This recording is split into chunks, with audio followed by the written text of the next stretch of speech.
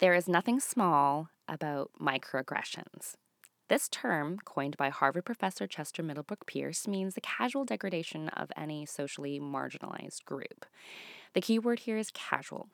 So, not micro as in small, but micro as in casual, and casual as in casual to the oppressor. As in, my friend went to the Philippines and told me that Filipinos are so very soft spoken and polite. Yeah. In my almost 40 years of life, my favorite microaggression is this one. I am the owner of a home daycare, so I frequent the playgrounds near my house.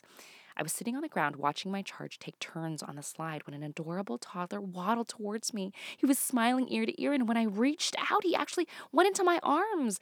I was delighted. Aren't you a friendly munchkin? I said to him as his father approached, also smiling with his hands in his pocket. Yeah, he can't help it. He loves Asian women. It's his thing. It's his thing? Oh my God! I was so honored. I had just met the world's youngest rice king. I wasn't sure if I should bow deeply before him or fetch my shamisen to play like a geisha while he enjoyed his tea. I wonder how this kid's dad arrived at this theory that his son was a rice king. Did he catch him Googling hot Filipina on his Fisher-Price toy laptop? Did the kid refuse to breastfeed on pink nipples, and did he prefer brown ones? I mean, what the fuck, right? As an Asian woman, this conversation is typical. You're at a bar, some white guy leans into you and he says, "Hey, I don't detect an accent. Aren't you from here?" But I'm imagining this toddler coming at me at some play center, removing his pacifier from his mouth and saying, "Hey, ooh, just the sound of that, it gets me hot, right? It makes me want to shake off the yoke of my oppressive culture and love you long time."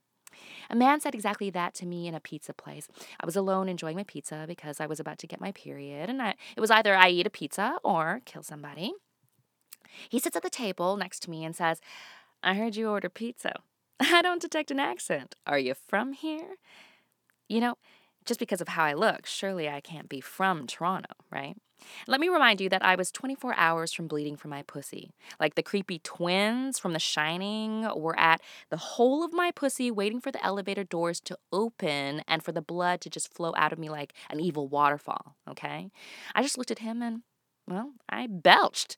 I mean, why would I waste my time with a witty comeback? Why get angry when I can simply share with him the gas from my body?